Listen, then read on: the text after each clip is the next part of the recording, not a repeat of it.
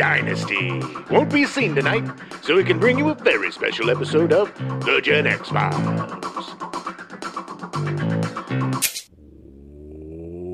Welcome to The Gen X Files. I'm Jim. I'm Adam. And today's show is all about Tapeheads. Better Tapeheads than I am without you. Okay. You still have God, man. stuck As much in your as I head. love E.G. Daily, and I love her to death, I believe at some point I must have done something for her to put a curse on me.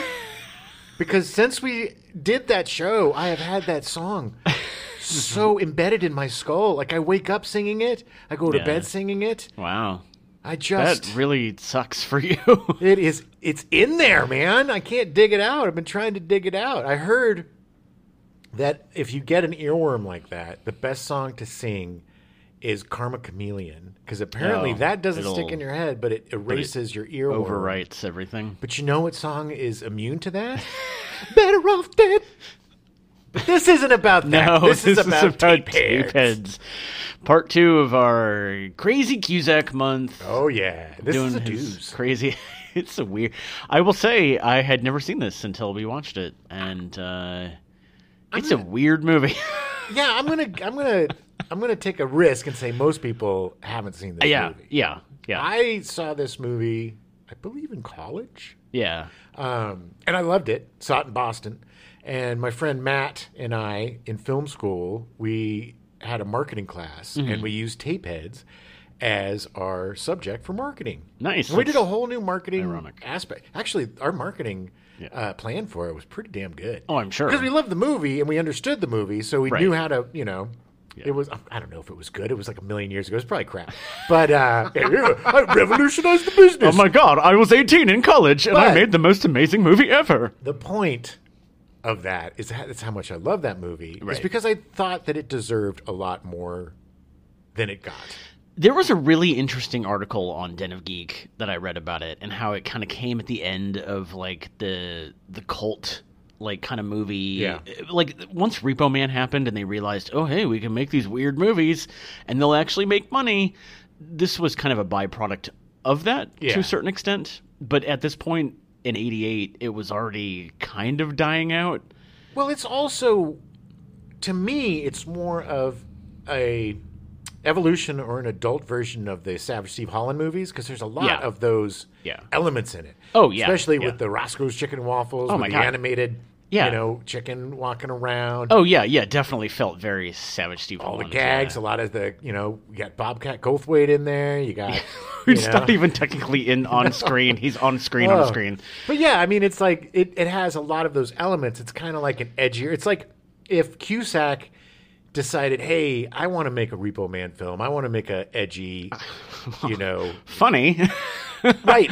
I know we're going to get to it, but he makes that choice, but he takes the things that he learned from Savage Steve agreed. And applies that to the movie, that it's kind of a bridge, because the character he plays is not a likable character. No, it is not.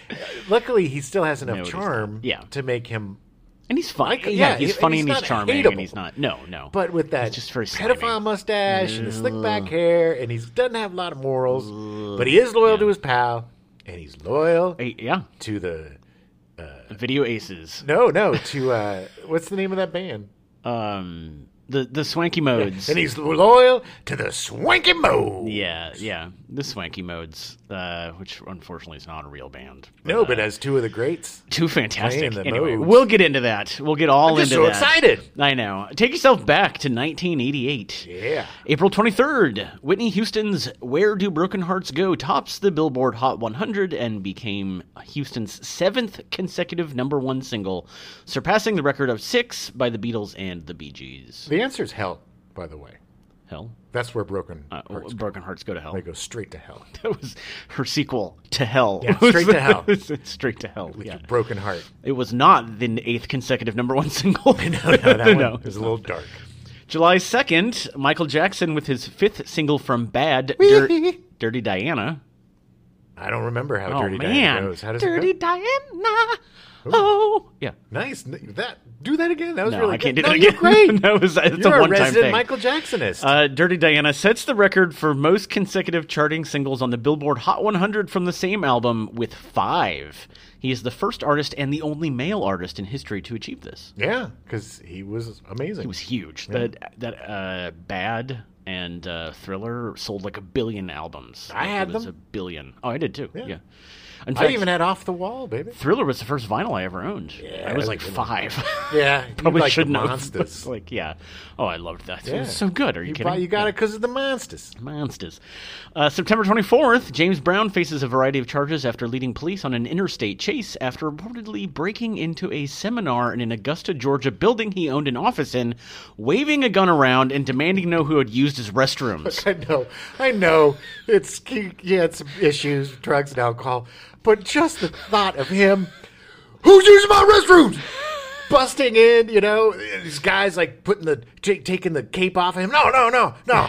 Who's using my goddamn restrooms? Who blasted the bowl? Who blasted the bowl? Mr. Brown, we paid to use the space. Oh, these are my restrooms. Earlier in the year, Brown had been arrested on drug and firearms-related charges. He was a character. He had a row.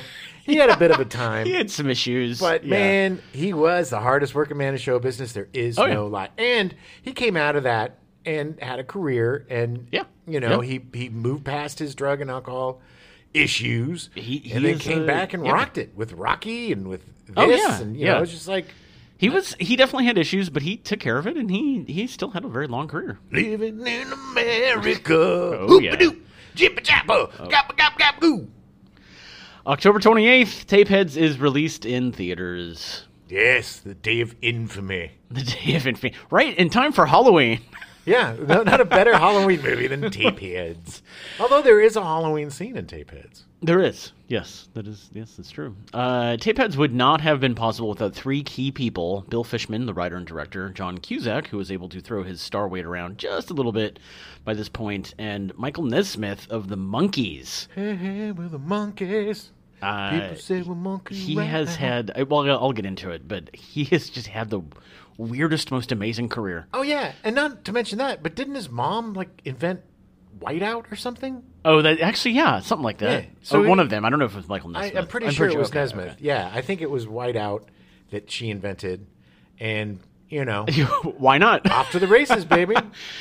Bill Fishman started his career as a music video director. By 1988, he directed music videos for... Suicidal Tendencies, George Clinton, The Ramones, Grandmaster Flash, Dokken, and The Monkey. He was responsible for the Dream Warriors video from Dokken for Nightmare on Elm Street 5, The Dream Warriors. Dream Warriors! Which, for some reason, that video sticks in my head. Yeah. I don't know why. Well, I don't really popular. like the song. I just remember the video. It was just like, oh, okay. Dokken, baby. And actually, the Monkees video he did in 1987 was actually really brilliant, featuring them trying to fit into modern society after being thawed out from ice blocks from 1967. I do remember that one. That was very funny. That was when the Monkees had their little comeback. Yeah. There was a lot of nostalgia in the 80s for the 60s. Oh, yeah. It's funny how that goes. It's usually 20. So now decades, so now we're going to have nostalgia for the 2000s. Great. What's it going to be? Ooh. Let's wear bad pants again. Yeah. Is that what it was? It was bad pants. There were bad pants. I remember a lot from the 2000s. There was a lot good. A lot of teen dramas, I think, right? Yeah. That was like when... That was around the time One Tree when Hill and Party 5. One Tree Hill was a little bit later than that. Around Party 5, Dawson's Creek, stuff like that. And Buffy the Vampire Teen Slayer. angst. A lot of teen angst. Still goes on today, teen angst. It does it? Yeah. I don't know. I'm not a teenager anymore. I don't know. Fishman wrote the script for Tapeheads with Peter McCarthy and Jim Hertzfeld. Oh, yeah. If you remember Jim Hertzfeld. McCarthy was a producer on Repo Man in 1984, the Alex Cox cult mega hit. Great flick. Which is also has its fingers in Tapeheads quite a bit from various people. Yeah, I mean, it's just all over this movie. Repo Man was a fairly iconic film. I hate that word, but it is true because it really started the quirky, weird, independent. It was a bellwether of a change in, There wouldn't be Clerks, there wouldn't be Tarantino, there wouldn't be all these guys if it wasn't for Alex Cox. Alex Cox and Repo Man. And technically Michael Nesmith. Yeah, of course. I mean, yes. But I'm just saying, it's because, But I'm just, people But forget Alec, what a it was- seminal film that was. Oh, yeah. You know. For sure. And I have a confession. I've literally never seen it. Really? Never seen Repo Man. Well, I guarantee you we're going to have to do a show Oh, on no. it. Yeah. Oh, we will, definitely. Because It's, you're right. It is a iconic movie in relation to history of film and what it meant for the late 80s and early 90s. And a great performance by Emilio Estevez. Yeah. Harry Dean Stanton. It's fantastic. Harry Dean Stanton is just ridiculous. I love him so. McCarthy was also a producer on Space Rage in 1985, an R-rated sci-fi western starring Richard Farnsworth, Michael Paré, and John Laughlin. I wonder if I saw that. I've definitely never seen it. It looks like it's really bad. Nice. But it looks really... It's Richard Farnsworth. Like, he's so interesting. Space Rage. Space Rage. And plus it's called Space Rage. Like, it's just weird. McCarthy was also producer on Sid and Nancy in 1986. Another really great and important independent film. Yes. And launched the career of Gary Oldman. Yeah. Basically. Yeah. I mean, that was definitely the thing that made people notice him. Oh, yeah. For sure. Good movie. Yeah, great movie. Jim Hertzfeld graduated from UCLA in 1984 and got his career started on It's Gary Shandling Show in 1986. It's Gary Shandling Which Show. is a fantastic show. Yeah, so great. Just completely deconstructed the sitcom. And I started watching that way too young. Yeah. Like, I was way too young. Not to be confused with the Larry Sanders Show. Right. There is nobody like Gary Shandling, and it's such a tragedy, his death. Yeah. And according to everyone, he was the sweetest, most humble, most giving guy that would help you at the drop of a hat. Just sweetheart. Do anything. Just one of those guys that has a big heart and loves people and loves life. And those are the people that usually get taken too soon. It's true. Jim Hertzfeld did 10 years of writing for sitcoms, including Dr. Doctor with Matt Frewer and Julius Carey. Doctor, give me the news. I got a bad sitcom for you. Yes, you do. We forget Matt Frewer was he was what was that guy? The electronic guy. He was huge. He started off as like a Pepsi spokesman, and they made his own. Max Headroom. He was Max Headroom. Matt Frewer. Oh, that's Matt Frewer. Okay, yeah. He's actually really great. Yeah, he's awesome. done a ton of stuff. Yeah, I love him. He did a lot of Stephen King miniseries and stuff. Yeah, and he was in Eureka, which he was great playing an Australian. He's a great actor. Yeah, he's really good. So I don't know. I didn't realize that was him. Yeah. He's one of those character actors. You're like, oh, that guy. Gotta point it out, baby. I'm a Frewer head. You're a Frewer head. So maybe Dr. Doctor wasn't that bad. I just don't think it lasted very long. Double Rush with Robert Pastorelli and David Arquette. Yeah, what? No idea. And Married with Children, where he would eventually get a producer credit. He got on one. Jim Hertzfeld. He got on one. Get on one? That did well. Oh, yeah. Well, yeah. Which, actually, to be honest, I think by that point, it was near the last, 5 seasons, and so... Hey, Pig! It wasn't as good. Hey, Pig! I will make a joke about not having sex, Pig! I'm gonna eat bonbons! Okay. Oh, boy. So Jim Hertzfeld also wrote the screenplay for the 1998 Paul Walker dud, Meet the Deedles. Meet the Deedles. That wasn't a bad movie. It wasn't that about a couple of skaters or something? Surfers. Yeah, it was.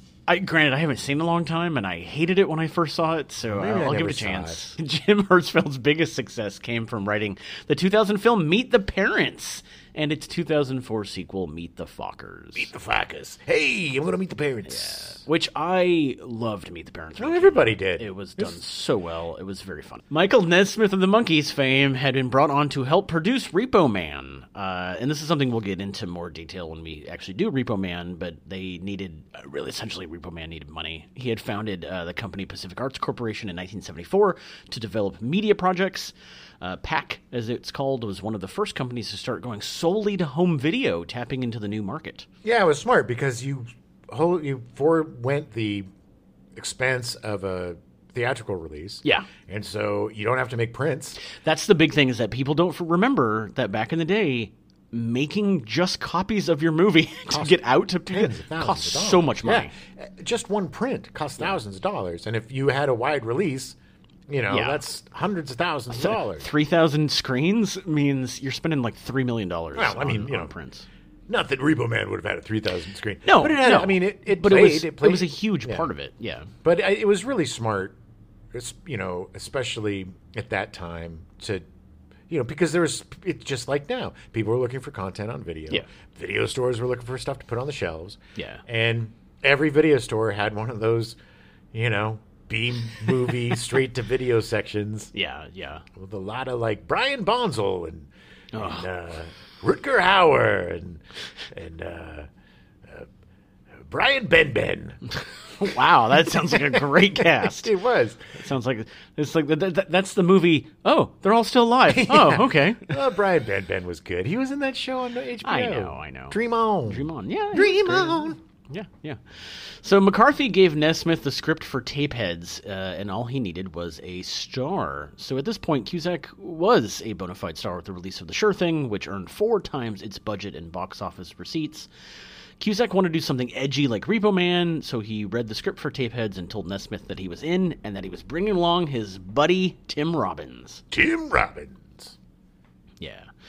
John Cusack playing the lead. He was critical in getting the film made while he's a fan of weird offbeat movies, like the more current being John Malkovich, which it's 20 years being old. more current is 20 years old. Well, he hasn't really done anything weird lately. He has. Oh, He what has. did he That do? Utopia show. Oh, okay. It's pretty weird. I haven't seen that. It's good. Yeah. It's really good. He plays like a tech guy. He's kind of the bad guy, sort of. Yeah. Okay. But it's a remake of a British series. Right. Both series are great, but it was really fun to see him in doing something kind of mainstream. Okay. And being a weirdo, which he's very good at. Right, he is. And although he is a weirdo, he's gone on record as saying I still haven't been part of a great piece of art. he's still searching for that thing, whatever Easy. it is. You've made some really good movies. He has. At this point, he still hadn't done anything too serious. 8 Men Out would come out just prior to Tapeheads, but most likely was shot the year before. And that was more of an ensemble piece. It wasn't a Yeah, John it Cusack wasn't vehicle. right. It wasn't focused on him for sure. But it was. I think his way of kind of showing to people that it's like, yeah, I can do drama. It's He did that and doing Stand By Me, doing that cameo in Stand By Me, gave him a little bit more. A little more drama cred. Yeah.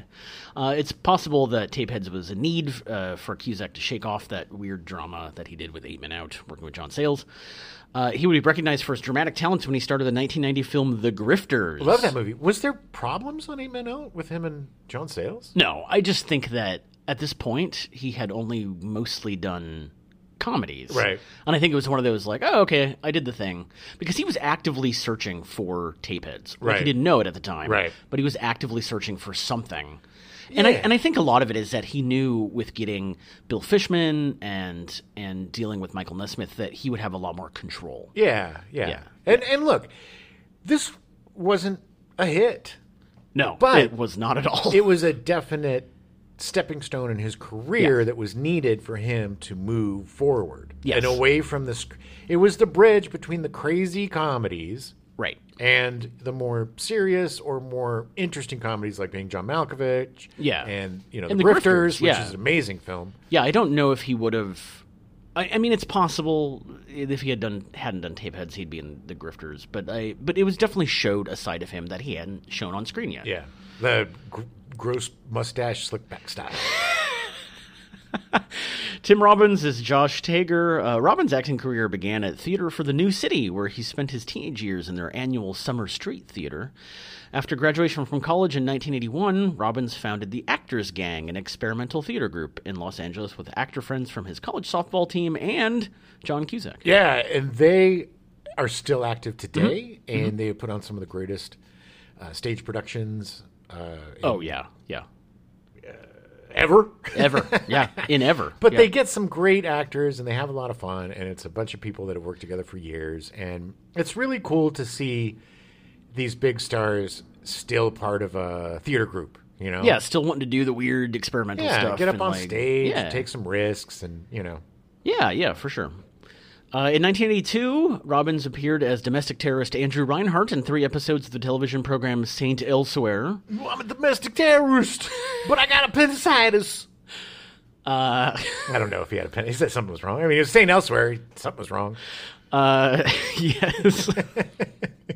In 1985, he guest starred on the 2nd episode of the television series Moonlighting, titled Gunfight at the So-So Corral. Oh, my God. Such a great episode. Yeah. He's so good in it, too.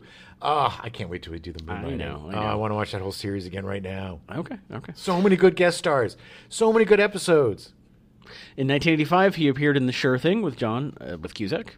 In 1986, he appeared in Top Gun and Howard the Duck. Yeah, he was magician or Merlin in Top Gun. Merlin in Top Gun. He was the weenie at the end of the movie. That was Maverick's new wingman or guy filled in for Goose. Hey, what are we doing, Maverick? I don't think we should be shooting at those guys. Oh, maybe we should. Shut up, Merlin. I'm gonna do what I do.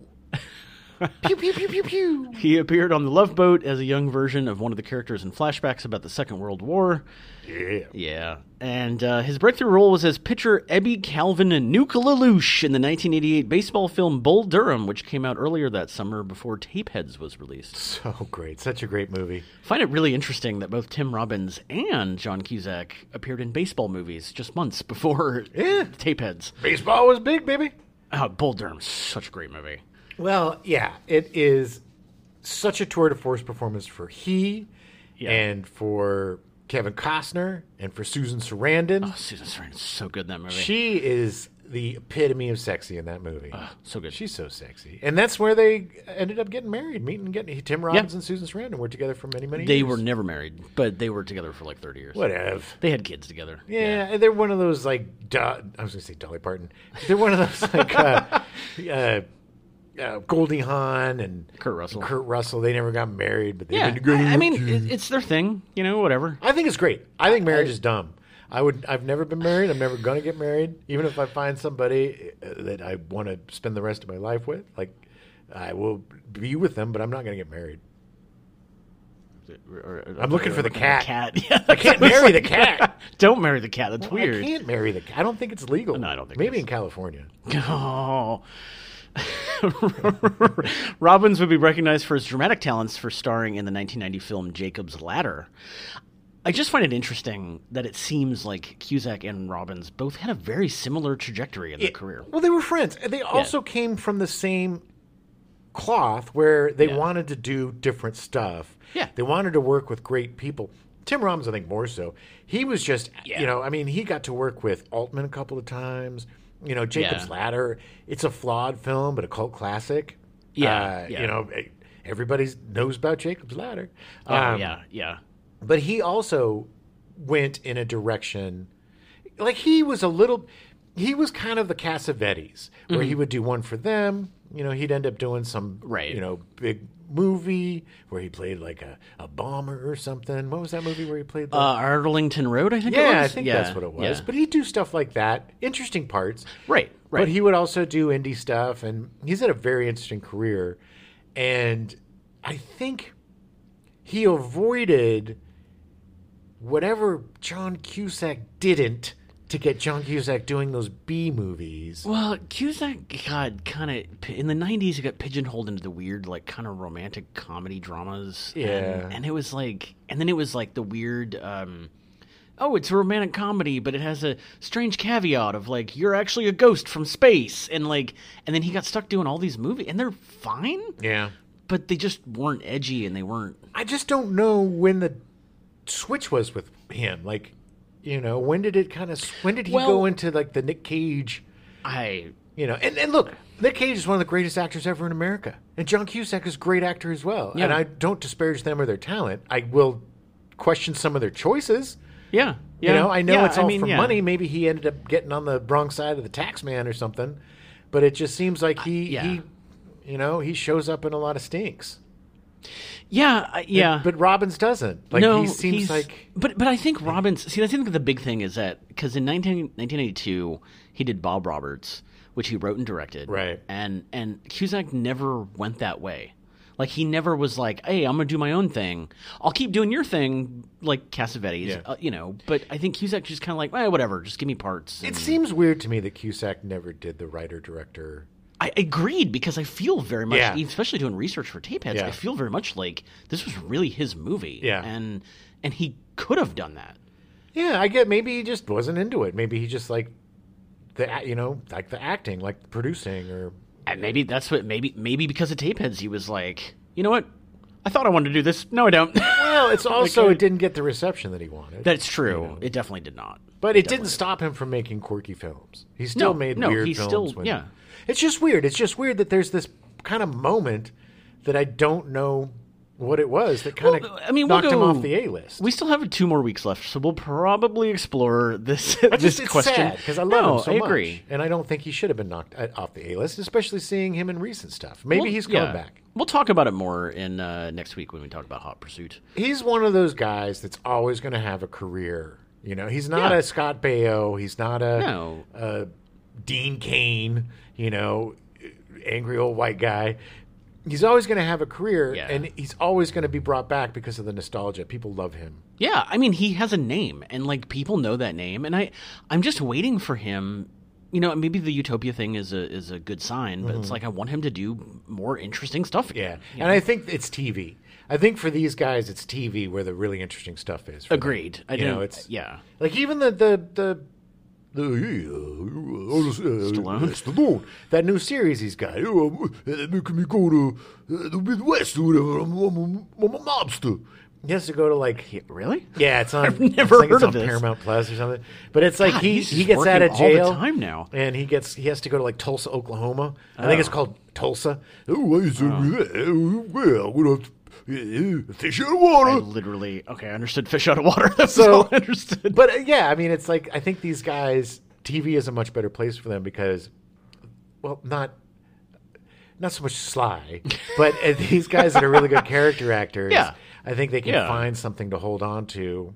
Well, this is what Ben Stiller's doing. And granted, he's just going into directing mostly, writing, directing. But, he realized, he's like, hey, this is the future. This is where you can be an artist. Whereas, now movies, unfortunately, are becoming just, giant tent poles for giant action movies. Sure. And that's pretty much it. In Tapeheads, the song Repave America appears on the soundtrack, written by Tim Robbins and performed by Bob Roberts, who was Tim Robbins. This was 4 years before he did Bob Roberts, the 1992 movie, where he wrote and directed and starred. Yeah, he played a politician and folk singer. Yeah. Was it a folk singer and politician? Yeah, something to that effect. It's been a long time since I've seen it. It's like a mockumentary. Yeah. It was interesting. It was interesting. Yeah. Mary Crosby as Samantha Gregory. Crosby is the only daughter of singer and actor Bing Crosby from his second marriage to actress Catherine Grant. Denise Crosby of Star Trek Next Generation fame is her niece. It's so weird. They're about the same age. I know, it's super weird. Crosby is best known for playing Kristen Shepard from 1979 to 1981 on the primetime soap opera Dallas. When someone asks who shot JR, the answer is Mary Crosby. You know what's funny is that was the biggest thing in the world. Yeah. Who shot JR? And I bet you if you ask anybody who shot JR, nobody's going to be saying Mary Crosby. Nobody can remember. Do you remember who shot Mr. Burns? Maggie. Yeah. See, that's memorable. Clu Gulager is Senator Norman Smart, not Smart, Norman Mart. Norman Mart. He's still his wife's name. We'll get to Jennifer Walter, but his wife's name is my favorite joke in the whole movie. It's so bad. Gulager started his career in westerns, playing Billy the Kid, the 1960 TV show The Tall Man. He made appearances in The Killers in 1964 with Lee Marvin and Ronald Reagan in his only movie role as a villain. He was in Winning in 1969, a racing movie opposite Paul Newman and Joanne Woodward. Nice. Yeah. The Last Picture Show in 1971. Oh, amazing movie. Great movie. And he acted with John Wayne in McHugh in 1974. McHugh's cool. I don't think I've ever seen it. I think, if I'm thinking correctly, he's got a little machine gun. And it's really? a really cool, but in 74, he was much older at this point, wasn't he? Yeah, he was close. He was going to be in his 70s at that point? Yeah, it was right before the cancer. Oh, okay. That he got from doing that Genghis Khan movie, which basically killed half of Hollywood. Right, that's right. Shooting in the nuclear... Jesus Christ. The sands of New Mexico. Yeah, my God. Yeah. Killed the Duke. Yeah, it did. I will need to see McHugh. That sounds really fascinating. It's fun. John Wayne with a minigun. You can't go wrong. Yeah. Well, I'll tell you, buddy. I'm gonna take this gun out and I'm gonna shoot you with it.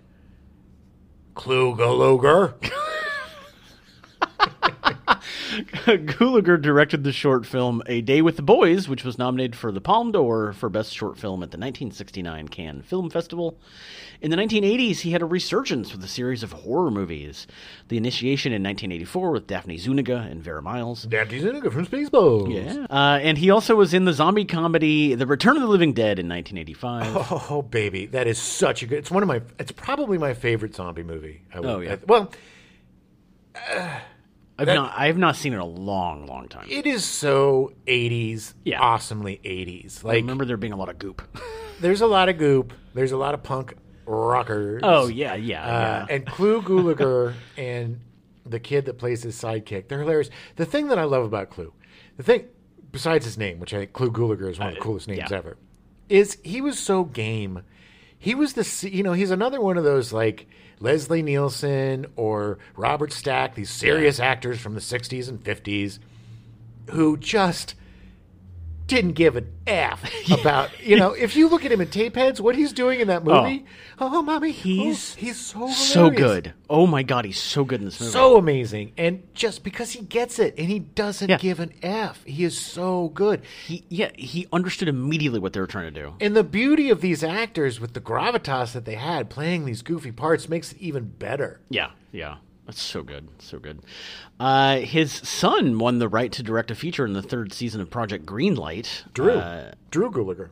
No, John. It's John, not Drew. No, his sons were Drew, Blue, and Flew. Okay. And his daughter, Sue. He appeared in the movie Feast, which John Gulager directed on Project Greenlight. Gulager's last role was in Tarantino's Once Upon a Time in Hollywood before passing from natural causes at the age of 92 on August 5th of 2022. Good run. That was just like a month ago, and I knew it happened, but I'd forgotten, and I was sad all over again.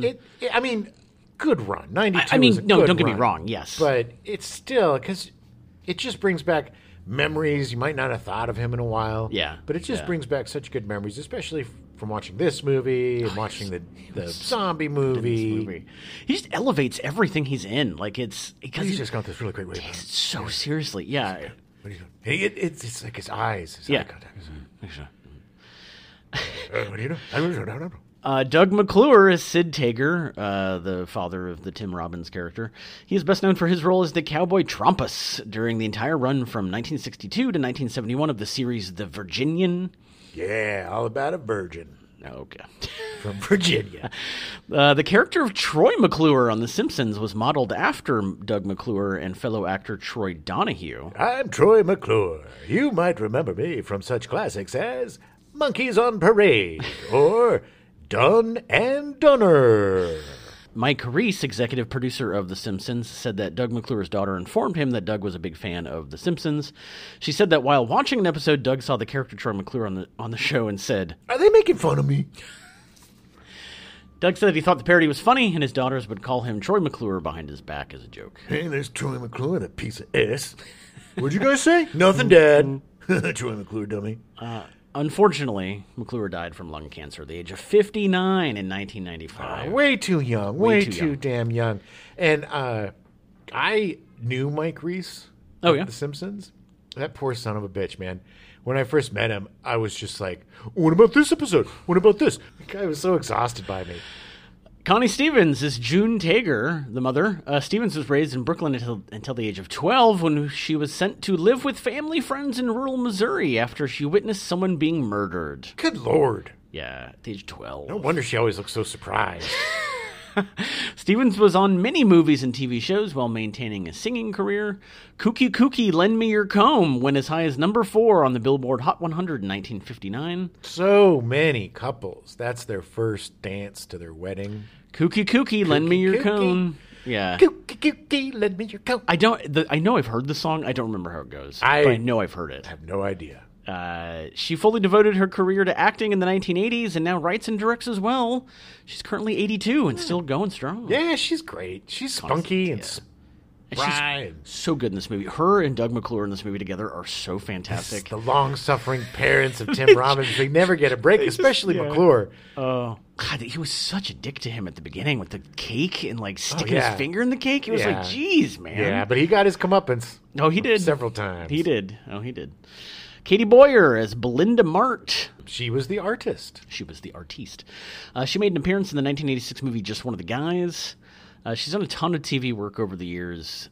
Katie appeared in 2 Spielberg movies as mothers. She was in The Lost World, Jurassic Park, and Minority Report. Jessica Walter playing Kmart. Yeah. Here we are. Belinda's mother and the suffering, although apparently very not, because she didn't realize anything was going on during the whole movie. She's very clueless. Clueless, thank you. That's the word I was looking for. Walter has appeared in over 170 film, stage, and television productions. In film, she was best known for her role as a psychotic and obsessed fan of a local disc jockey in the 1971 Clint Eastwood film Play Misty for Me. Have you seen that? No. Such a great movie. I think he directed it when it was first. Yeah. She's a creep. Yeah, Super creep. Super good. Play Misty for me. He's a DJ. The thing about that movie, there's like 20 minutes of that movie is him and an actress walking around the Monterey Jazz Festival. Oh, really? No dialogue. Basically, the jazz is playing. And they walk around. For like 20 minutes. So Yeah. we get to experience the Monterey Jazz Festival. It's like, I never have, so that's good to movie's know. about 20 minutes short. What do you guys say we go to the Monterey Jazz Festival? Why not? Why not? On television, Jessica Walter was most recently known for her role as Lucille Bluth on the sitcom Arrested Development. Yeah. And providing the voice of Mallory Archer on the FX animated series Archer. Unfortunately, she passed away in her sleep in 2021. Oh, man, we lost so many people. Yeah. So many people from this movie this year. Yeah. It's very sad. Last year, I guess. Both. I mean, the last couple of years, it's been very sad. Sam Moore as Billy Diamond. Moore was a vocalist for the soul and R&B group Sam and Dave from 1961 to 1981. Hold on. I'm coming. Yeah, Sam and Dave was so good. Oh, yeah. He is a member of the Rock and Roll Hall of Fame, the Grammy Hall of Fame for Soul Man, and the Vocal Group Hall of Fame. He was in Soul Man with C. Thomas Howell, where he played the black guy trying to get into Harvard. One of the most offensive movies ever, man. Yeah, it was not. It was definitely a misstep. Yeah. Oh, my God. He couldn't get into Harvard as a white guy, so he pretends to be a black guy to use affirmative action to get into Harvard. Don't go see that movie. Well, I mean, Everything you need to know about that movie, you just said. Rae Dawn Chong's in it. She's good, but good Lord, man. That was a big swing and a miss. Bad. Junior Walker is Lester Diamond, his brother. Junior Walker was a multi-instrumentalist, primarily saxophonist and vocalist, who recorded for Motown during the 1960s. Every one of your favorite Motown records he's on. Yeah. He is on playing horns. He was a long session musician. He performed as a session and live performing saxophonist with the band Foreigner during the 1980s. It must have been weird for I him. can't imagine. It was so strange. Okay, Foreigner, I'm going to go to my right. hotel room while you guys do whatever you do. Yeah. Unfortunately, he passed from cancer at 64 in 1995. Way too young. Cancer. Yeah. Also, that means that if he was 64 in 1985, he was only in his late 50s in Tapeheads. Yeah. He seemed much older than that. It's not the years, it's the mileage. Right.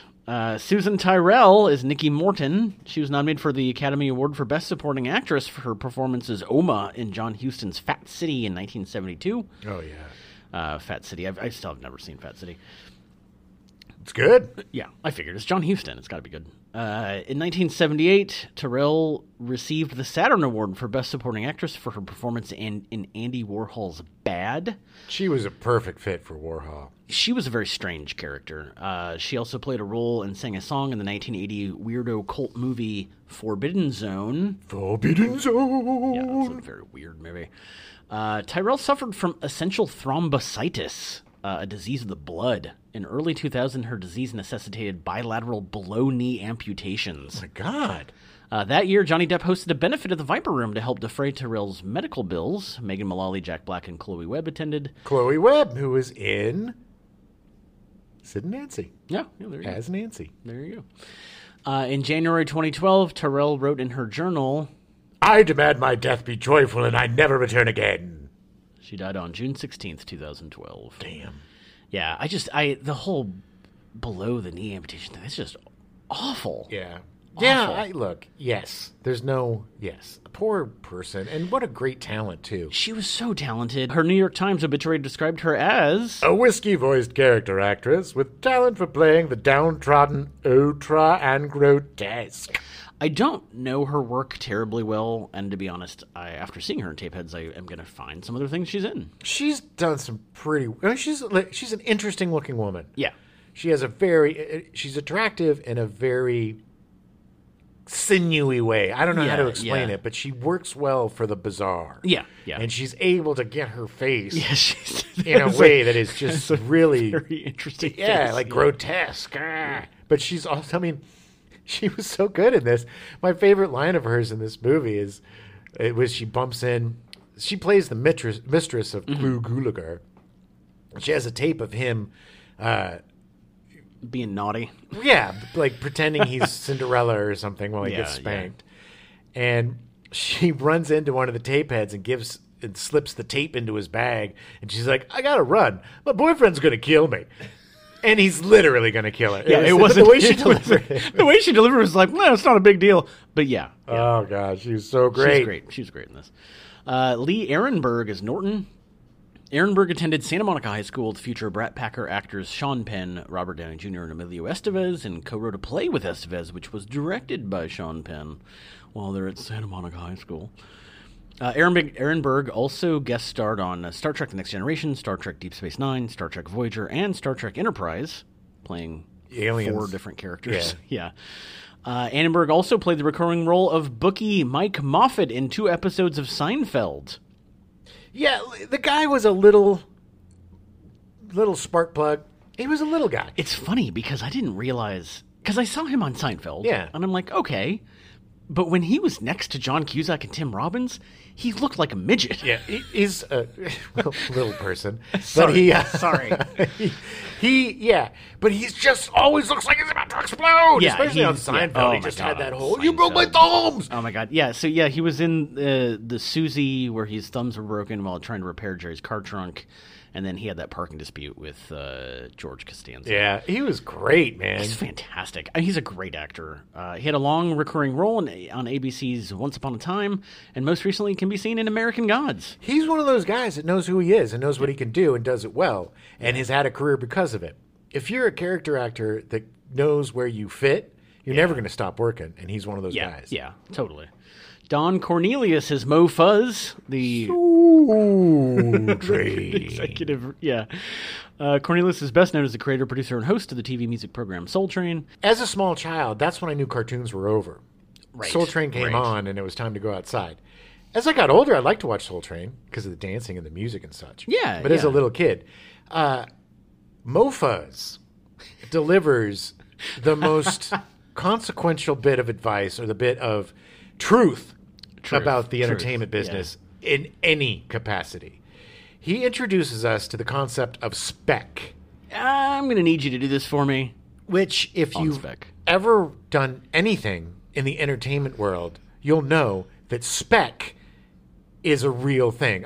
Do this one for free. Do this one for free. We got to see how you're going to do, and then we'll pay get paid on the next one. We got a ton of other projects coming up we're going to pay you for, but you got to do this one for free. And then all of us morons are like, okay, we'll do it for free. And then you do. No other business gets so much for free. No, baby. Spec. Oh, spec. Oh, Don Cornelius. Spec. Mo Fuzz bringing in the spec. I'm going to need you to do this one on spec, too. This is part of your trilogy. So at around 4 a.m. on February 1st, 2012, police were called to Cornelius' home in Los Angeles after reports of a shooting. He was found with a self-inflicted gunshot wound to the head and was taken to Cedars-Sinai Medical Center, where he was pronounced dead at the age of 75. Yeah, that poor guy was hurting bad. An autopsy found that Cornelius had been suffering from seizures during the last 15 years of his life, a complication of a 21-hour brain operation he underwent in 1982 to correct a congenital deformity in his cerebral arteries. He admitted that he was never quite the same after that surgery, and it was a factor in his decision to retire from hosting Soul Train in 1983. Cornelius' health took a further sharp decline in the last 6 months of his life. On the night of his suicide, Cornelius told his son in a phone call, I don't know how much longer I can take this. It's just sad. Super sad. There's a lot of sadness of the cast in this movie. I know. Just sad. He was a pioneer. So good in this movie. He was so good in this movie. And a guy that launched so many music careers. Yeah, he was huge. I mean, Soul Train was huge. And Soul Train was one of the first, black-hosted black programs that, centered on... He produced it. He created it. Like, it was... He cast it. Yeah. The Soul Train dancers, man. Yeah, it was huge. Yeah, it was huge. Soul Train. It was great. King Cotton played Roscoe from the Roscoe's commercials. Oh, man. I love him so much. He was... King Cotton is a Texas blues singer born in 1945 in Navasota, Texas, in the United States. He was the lead vocalist and founding member of the blues rock band Navasota in 1969. His Roscoe's rap has gained internet cult status in the last decade. Roscoe's a name. He's just committed so well. He was so good. He's so good in that.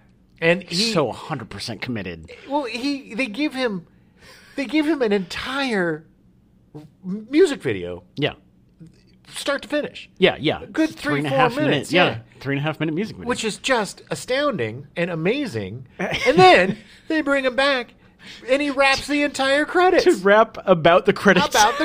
While the movie's ending. So great. So ridiculously awesome. Oh, man. And what a great advertisement for Roscoe's Chicken and Waffles. Yeah. Which is in Los Angeles and quite delicious. Very good. I've not been there in a long time. It's been a while for me as well. It's very tasty. But it's always a pleasure. Lyle Alzado was cast as Thor Alexiev, John Cusack's father. In the movie, he was a former pro football star that became a celebrity. His biggest role came in Ernest Goes to Camp. He's one of those guys that would just show up on stuff. Great personality. Yeah, he was on late night shows, and then he would just show up as himself on different shows. And funny, personable, interesting he cat. Had a career of just being himself. And let's go down the horrible road. What happened to him, Adam? Eventually admitted to steroid use after trying to make a comeback in the NFL at the age of 42 in 1991. He died 1 year later at 43 from brain cancer. Good God. Some people associate the brain cancer as being a byproduct of the steroid use, but the connection was debunked about 20 years later through further scientific study. Yeah, look, steroids doesn't cause cancer. There's a lot of other complications that it causes to your body. But he was 43. It was just a coincidence that he had that. Crazy. Xander Berkeley as Ricky Fell. Xander Berkeley had a part in Sid and Nancy. He's another one of those character actors. You see him and you're like, oh, that guy. Oh, see, he's been on everything. He's been on The Walking. Xander Berkeley is one of the best character actors ever. Yeah. There is a great documentary called I Know Who This Is, or like Who's That Guy? Yeah, or something like that's about character actors. He's one of the main focus. He's one of the actors that's the main focus of that. And he also did this web series where he played the devil that was just took off a few years ago, and it showed just how amazing of an actor. Oh, really? This guy Interesting. Is. Okay. I've always loved him. I've always thought he was extremely underrated. Yeah. And it's just really great to see him still. It's a testament to how great he is. The guy's been working for 40 years. Yeah. And he's going to keep working until he dies because he's got that talent. He's just so good. And he's not English. No. It's a fake accent, Adam. Because of Nesmith's connection to the music industry, a ton of musicians vied to get parts in the movie. They have a series of cameos like Weird Al, who's just walking out of a building. It's the greatest cameo ever. Because he's like, Weird Al! Weird Al! He literally runs away from him. He walks in the building and he's like, Weird Al! And then he slams the door That's into right. Cusack, knocks him over, and then huffs away without a word. I love Weird Al so much. Weird Al is the nicest man in Hollywood. That's why I love that he always plays an a-hole. So funny that every time he plays himself, he's some angry dude. I'm so excited for the... Weird. Yes. I don't know if I'll ever be able to see it because it's on something called Roku. It's the Roku channel. It'll be free. Okay. You'll be able to see it. Yeah, with commercials. It's going to be commercials. It may or may not have commercials. Better not. That was the worst thing. Okay, I'm just going to say this. If you guys are looking for Tapeheads, it's a little difficult to find. We found it on Epic. Plex. On Plex. Which is a free service. Yeah. I think it's also on Vudu or something. Yeah. But the problem with Plex is it starts off okay with the commercials, about 30 seconds here and there. I don't know who decides where the cuts are because they are not... Some of the worst cuts ever. It's like, oh my God. And then some commercial. And then, hey, Viagra. And then But then when they know they got you, when they get you to like the last half hour of the movie, then they start burning out these like 4-minute commercial breaks every 10 minutes. Every 5 minutes. Yeah, because they're like, you're not going anywhere. I was like, this commercial break is 3 minutes long. It has to be done. Yeah. Like, there has to be no more. No. The one after was 3.5 minutes long. Tapeheads is about an 80 to 90 minute movie. If you're going to watch it on Plex, it's about 3.5 hours. Xander Schloss was the heavy metal fan guy. He had the fake hair, if you remember him. Oh, he's hilarious. Yeah, he was funny. He was the bass player from the Circle Jerks. I saw them in concert. Oh, really? Yeah. Nice. I used to see a lot of punk. Oh, yeah. Back in the day. He played with the Weirdos. He had many collaborations with Joe Strummer. And he appeared in a bunch of movies and contributed a bunch of feature films. His first appearance was as Kevin the Nerd in Repo Man. So great. Martha C. Quinn was an RVTV VJ. She was one of the very first VJs on MTV. Yeah. Ted Nugent is the rock star who throws John Cusack out. He's tall and skinny and now a super weirdo. Yeah, he's very right-wing. He likes hunting with bows, and he hates lips. He's very right-wing, and he tells you all the time. Yeah, he's exhausting. Jello Biafra is the FBI man number 1. Which one is he? He was the dude. He's a really glasses? Yeah. That guy is amazing. He is such a good actor, Yeah. and he's a very handsome dude. Yeah, and He makes a joke to the bartender about needing to find the lead singer from the Dead Kennedys, and it's literally him. Yeah, it's so great, and he's such a goon. He's got such a great goony dance. He does, and he comes out and he sings that song in the middle of at the end of the Menudo concert. Yeah, he's just a couple bars, and they grab him, pull him out. It's so those funny. two guys are the Secret Service guys. Yeah, are the hitmen. The hitmen. Or some of he is just so good. He's like a Jim Carrey before Jim Carrey. He's got that physicality that is just so fun and goony. Somebody else that just fully committed and said, all right, I know what this movie's about. Yeah. We're doing it. Also, I've seen the Dead Kennedys, man. It is crazy that he's playing an FBI agent. It's just like... it's like, okay. Yeah, he was so good. Jello Biafra's fascinating. And let's just acknowledge... Jello Biafra is one of the greatest names ever. Ever. It is. I'm going to say probably made up. I'm going to say probably not his It's Christian not his real name. No. When we do our Jello Biafra episode, we'll talk about it. Yeah, we're gonna. Courtney Love has an uncredited cameo as Norman Spanker. She was like 15. She was young in this. She was really young. There's only one shot where you can actually see her face. Stiv Bators as Dick Slammer, the guitarist from the band that gets killed. He is best remembered for his bands Dead Boys and the Lords of the New Church. Oh, yeah. In 1990, he was hit by a car in Paris and didn't see a doctor for a protracted time because he thought he was fine. Okay, here we go. What's going to happen, Adam? That night, he died from a traumatic brain injury in his sleep. Okay, why don't we just call this the horrific death show? Everybody had a horrific death. I don't mean to include these, but they're fascinating. It doesn't make... I mean, we have leg amputations and brain aneurysms and brain... A lot of cancer. God, I'm starting to think they filmed this movie where they filmed Genghis Khan. I mean, it's very... Maybe they opened up a Egyptian tomb or something when they got cursed. Maybe they made E.G. Daily mad.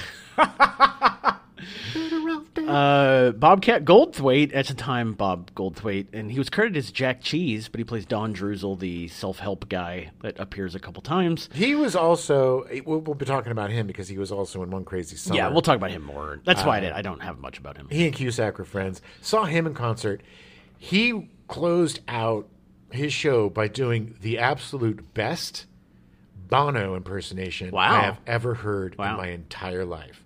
He sang With or Without You, and it was like Bono was there. And it's like, really, Bobcat? Yeah. And then years later, I was at the Cine Vegas Film Festival, and I had a couple of movies in that. And I was in the director's lounge, and he was there too with some films. Mm-hmm. Shook his hand, talked to him for a while.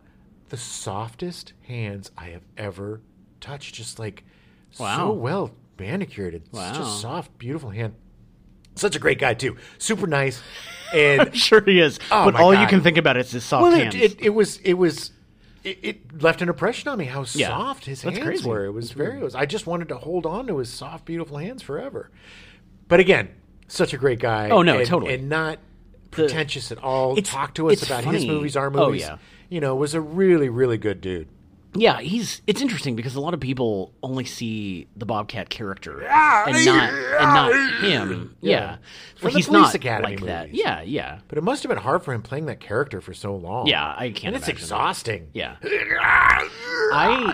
like one of the burst greatest a blood vessel. funniest things I've ever heard was Bobcat Goldthwait did a Christmas story for Kevin and Bean. Yes! One of the Christmas albums. Yes! If you have a chance to find it, it's only like 3 minutes long, Yeah. but it's him reading a story to kids, and it is one of the funniest things I've ever heard in my life. Bobcat Goldthwait and Robin Williams appeared on the same bill together, but not as a comedy team, using the names Jack Cheese and Marty Fromage. Goldthwait used the name Jack Cheese when he appeared in Tapeheads. When Williams made a cameo as Mime Jerry in Goldthwait's Shakes the Clown, he was billed as Marty Fromage. Oh, Shakes the Clown. Man, and Bobcat Goldthwait is such a great director. Oh, yeah. Father of the Year. Oh, my God. One of my favorite Robin Williams performances ever. Yes. Yeah, they were very close. Goldthwait and Williams were very close. Such an effed up filmmaker. Yeah. But in such a great way. Like, there's a lot of effed up filmmakers that are just effed up for being effed up, and it's really not that entertaining.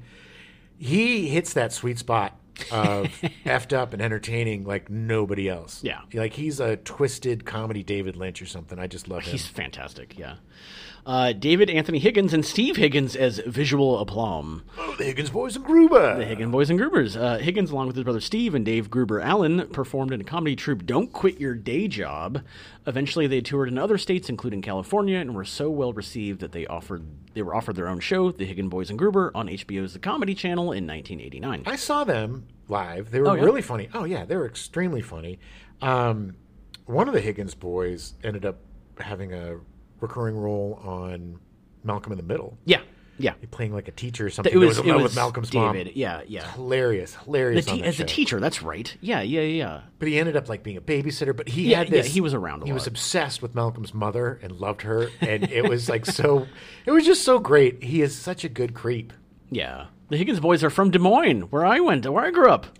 They went to Land of the Creeps. They went to a high school friends of mine went to, and they went to the University of Iowa, where I went, until they dropped out to pursue a career in the entertainment industry. Good choice.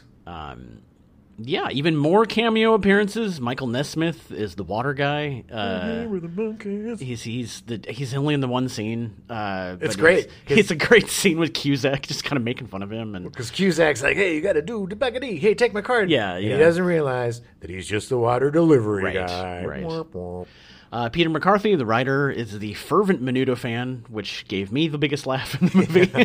It's just that he wanted Menudo to play so bad. No!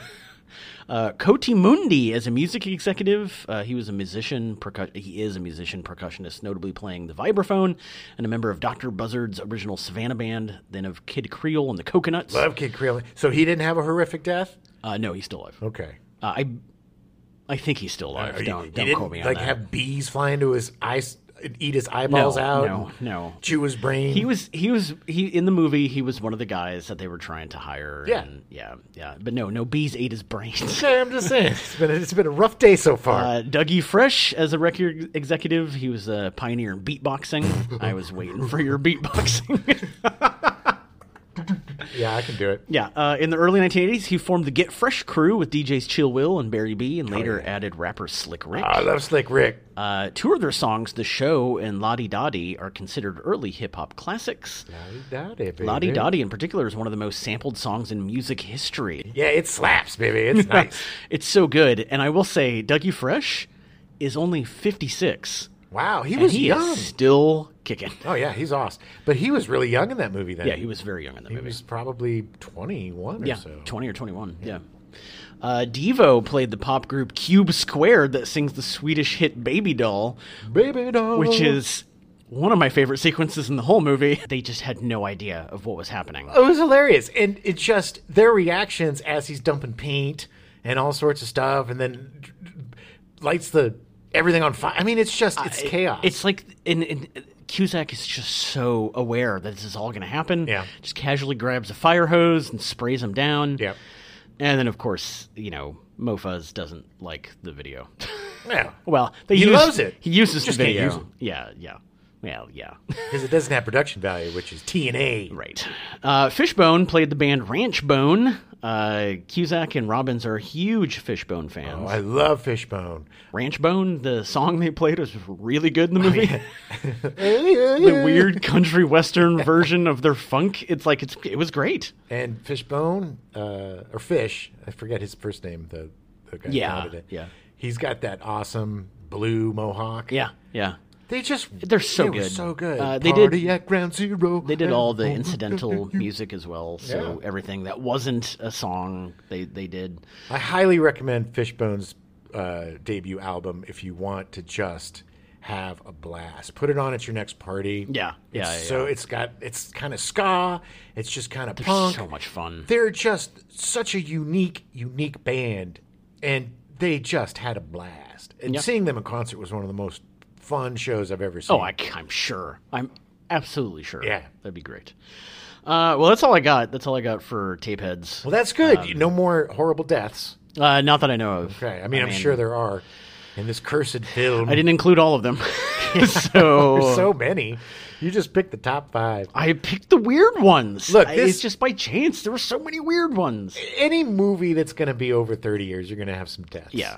You're going to have some deaths. And in particular, this movie, there were just so many people in this movie. And so many quirky, odd, and wonderful people. If you want to see John Cusack, I'm going to say unlike you've seen him before. He's a little less likable. He's got an incredibly awesome porn pedophile mustache and slick back hair.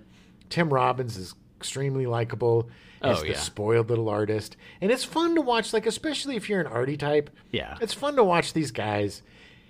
Like, when I was younger, I'm like, yeah, man, I get it. You don't want to do nothing for nobody. You just want to do your own art. Yeah. Then you get older and you're like, you got to make money somehow to get your art going. And sometimes you got to do one for them. But sometimes, yeah. But it is such a unique movie. It has so many great musical cameos. If you want to see something with a lot of fun music from the 80s. And it totally holds up. I literally just saw it for the first time. It's, 25, 30 years old, however, but it holds up completely. All of the things, even though the technology is different than what we use today, we don't use tapes. All of the conceit is the same. Yeah, the business hasn't changed at all. It's a bunch of predators going after you, and politics hasn't changed. A bunch of perverts trying to pretend like they're not. So it's like it's got all the universal themes that we know.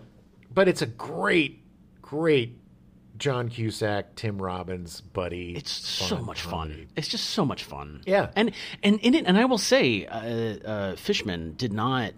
He only directed 2 other movies after this. Oh, yeah. And he did a lot of music videos and stuff still, and in a lot more like live concert things. But he only did 2 other movies. And I will say, this movie is directed way better than I thought it would be. Sure. A lot of great directors come from the music video. Sure. David Fincher. One of our greatest directors ever, Spike Jonze. And the thing is at this time in 1988, he was one of the first music video directors to make this foray into film like this. But he was also a music video director that told stories through his videos. Right. And these story-driven music video directors become really great directors because you got to tell these tiny little stories. Yeah. So then you have more time to tell the stories. You know what you're doing. You know where the camera goes. You know what looks good. Yeah. There are some fantastic shots in this movie. I loved in the arcade going into the breaking news, and then it's on the breaking news for a bit, and it pulls back, and we're in the studio and we're hanging out. Like it was so clean and just nice. Like it was very good storytelling. And it's also great the scene where you see our boys. They finally get their big break. And they have no idea what to do. They don't know how to run a crane. They're trying to figure this crap out by themselves. They still don't have a crew or anything. No. I mean, anybody who's ever made anything knows how difficult it is to do it on your own. Yeah. And this is a really good representation of, 2 scrappy guys trying to create a career and just basically failing upward. Yeah. They totally well, they took advantage of the time they had. They failed upward. But it was awesome. It's such a fun movie. I love the fact that the movie it has a plot, and it could end very badly for them, but it's got a happy ending. Sort of. I mean, yes. I mean, it starts off as a happy ending, but the coda is great. I mean, it's like yes, where they end up for the reason why they end up where they end up is awesome. Oh, the because ongoing visual gag of the parking tickets in the car is brilliant. Oh yeah, and it pays off. Yeah. And it pays off. This One Crazy Summer and Better Off Dead fit so well together because they all have that like surrealism. They all have that little bit of magical point of view that we see, and it works. It doesn't take you out of the movie. It adds to the movie, and that's the beauty of these films. Is the craziness makes it better and more believable rather than less and taking you out of it. I love the random moment where they just turn and talk to the audience. Yeah, it was just for like half a sentence, but they turned and did their line and then they moved on. It was just the like swanky modes on the swanky modes. Fuzz. I mean, it's such a good movie. Watch it. Don't try not to do it on Plex. Yeah, you'll just get frustrated. If you can find it somewhere, like at your library, or you can rent it somewhere. Look, these movies you can get on DVD, and I say get them on DVD. Mm-hmm. You don't need Blu-ray for these movies. It's better to watch them in their old kind of scratchy format. Right. You know, if you can get them on tape, even better. Yeah. But get them on DVD. You can probably pick it up for $2. Yeah. You know, and it's worth your collection to have these fun, quirky movies because they're perfect to bring out at parties. They're perfect to put on in the background. Yeah. But the only danger is people are going to be like, well, what's this? And they're going to stop and they're going to want to watch it. Yeah. All right. We'll be back next week. We've got Hot Pursuit. Yeah. Hot Pursuit. Hot Pursuit with another one I've never seen. Yeah, well, this is a good month for you. I'm excited. This is great. I love watching the new stuff. This one's a little bit more mainstream. It's not as quirky as the rest, but it's still got its quirks, and it's still pretty weird. Excited to do that Hot Pursuit. Yeah. He was responsible for the Dream Warriors video from Dawkins for Nightmare on Elm Street 5. Dream Warriors. Say that again? Yep. Nope. Keeping it. Gary Oldman. Gary Oldman. I don't even remember why we were talking about Gary Oldman. He was in Sid and Nancy. Oh. We now return you to your regularly scheduled programming. Fantasy Island, already in progress.